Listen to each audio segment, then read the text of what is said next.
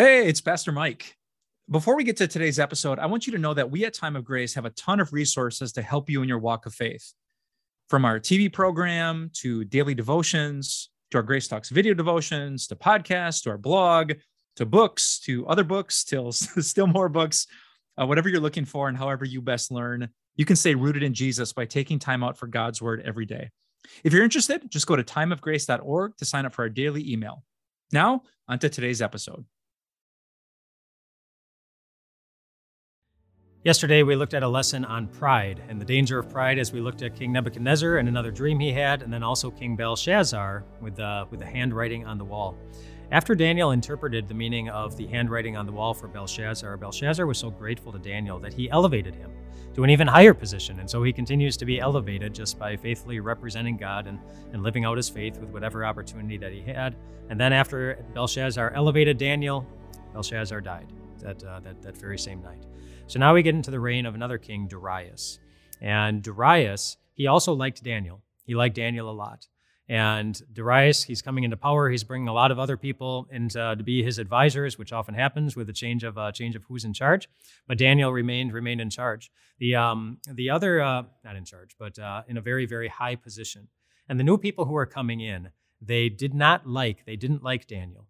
Then they saw that there wasn't any way to make him less than credible. He had a great reputation. He was honest. He was trustworthy, and he did things by the book. He obviously had his principles, and he stuck to them. So they came up with a plan to make Daniel look really, really bad. They came up to Darius, and they said, "Hey, King Darius, you are so great and so wonderful, and don't you think that people should let you know how wonderful and how great you are? And I think, wouldn't it be a great idea if for 30 days, if people would bow down to you and worship you for 30 days as the great king that you are?" And Darius, being the guy that he was, and he said, "Wow, I guess that does sound like a great idea. I am pretty great after all, and I think people should also let me know how great I am." And so he made this law that for the next 30 days, everybody should bow down to him and worship him as the only God that there is. And the people who suggested that, they knew that Daniel wouldn't, because they knew that he stuck to his guns when it came to his faith.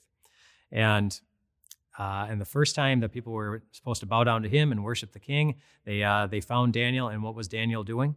He was praying, and out in the open, which wasn't unusual. That's what he did. That's what he did normally. He would go up to his room. He would stand in front of the window that opened toward the city of Jerusalem, and he would pray 3 times a day.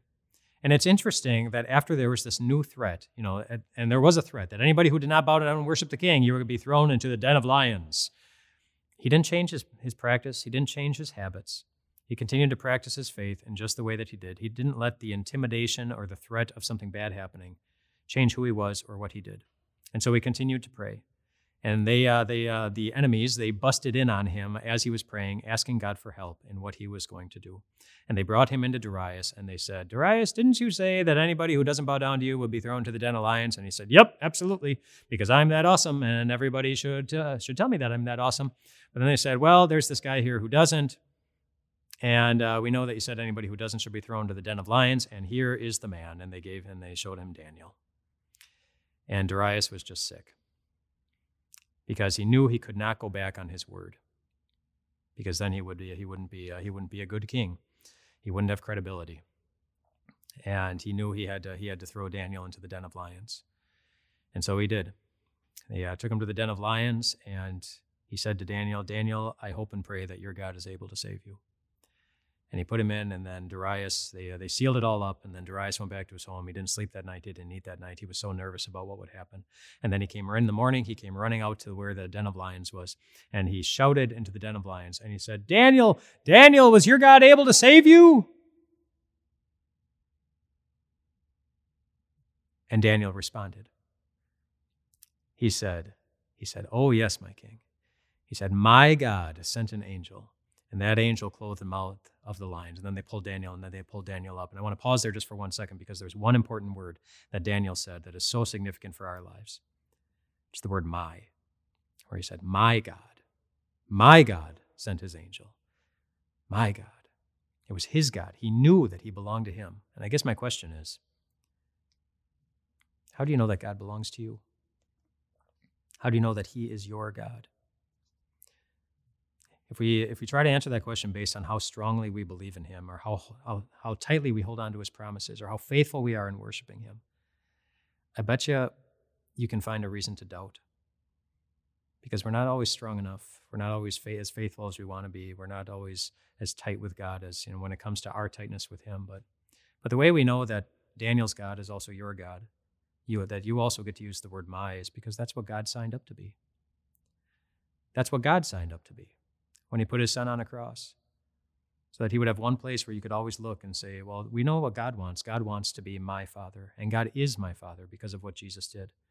And I am his child, and I am loved by him, and I am forgiven, and I am in his family. Not because I'm so good at believing it, but because he's so good at making it happen.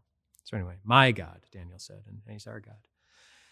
And then Daniel gets pulled up, and he's rescued, and then there's a great confession of faith from Darius, who says, Daniel, your God is incredible, and he was elevated once again. And the people who tried to, who had it out for him, they were thrown into the lion's den.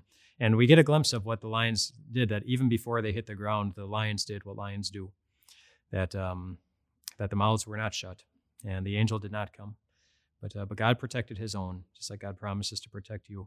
And that happens in Daniel chapter 6. There are 12 chapters in the book of Daniel, and which means that there are 6 more chapters that go on. And as we go on to the book of Daniel, we won't spend a lot of time digging in very deeply to everything that happens. But Daniel, as he was able to interpret dreams, we also see that Daniel was given dreams. And he was given dreams by God that had symbolic meanings. He sees fantastic pictures, fantastic imagery, and symbolic numbers of what that gave him insight into what was going to come by over the course of his life and by the end of the world. And the very last thing in his very last vision that we hear in the book of Daniel is just so significant, because God is talking to Daniel in his last vision, and in the last verse of the book of Daniel, he says this. He says, "As for you," he's talking to Daniel, "go your way till the end. You will rest, and then at the end of the days, you will rise to receive your allotted inheritance." And there are 3 things I want to point out there. First of all, where he said, "Go your way," that God was saying, "Go your way," which was not permission to go and do whatever you want in life and go, because he knew that Daniel's way was God's way, and God's way was Daniel's way. Daniel had proven that time and time again, that his way was directed by God. And that's why he said your way. And he identified Daniel's way with his own way so clearly that he called it your way. Jesus, incidentally, called himself the way. And it fits in very, very well with how Daniel lived his life, that following Jesus is the way to find fulfillment and joy and happiness and contentment and all those wonderful things. The second thing, he says, you will find rest. You will rest. And you know what he was talking about there? He said, Daniel, someday you're going to die. And someday you will too. And someday I will too, unless Jesus comes back first. But one day we will die. But God was talking about death in the same way that Jesus often did, as a rest. It's like taking a nap. That's how God looks at it. Nothing to be afraid of. Nothing to be scared of. And someday we'll wake up from that nap. But that's how God views death. And we can look at our loved ones who have died, and they're resting. That's how God views death. We don't need to be afraid of it. And then the last thing, and then at the end of the days, you will rise to receive your allotted inheritance. And there's one key word in that sentence that I want to point out, and that's the word will. You will rise, and you will receive your allotted inheritance. And of course, that inheritance, it's heaven. It's heaven. The best part of Daniel's life was still to come, and that's what God was showing him. He had obviously shown him that he was with him every step of the way, and he was reminding him that the great things that you've seen, the greatest things that your eyes will see, it's still coming in the future. And the same is true for you. God is with you every step of the way, but one day, the best part of your existence will begin. And then once it begins, it will never end. And God wants you to be there. God has made the way for you to be there, and you will be there because God is with you every step of the way too. I hope you've gotten some great encouragement from the book of Daniel this week, because there's a lot of it. A great reminder that we have a God that's worth defending, that's worth sticking up for, that's worth holding on to with everything that we have, because he is a God who holds on to us with everything that he has.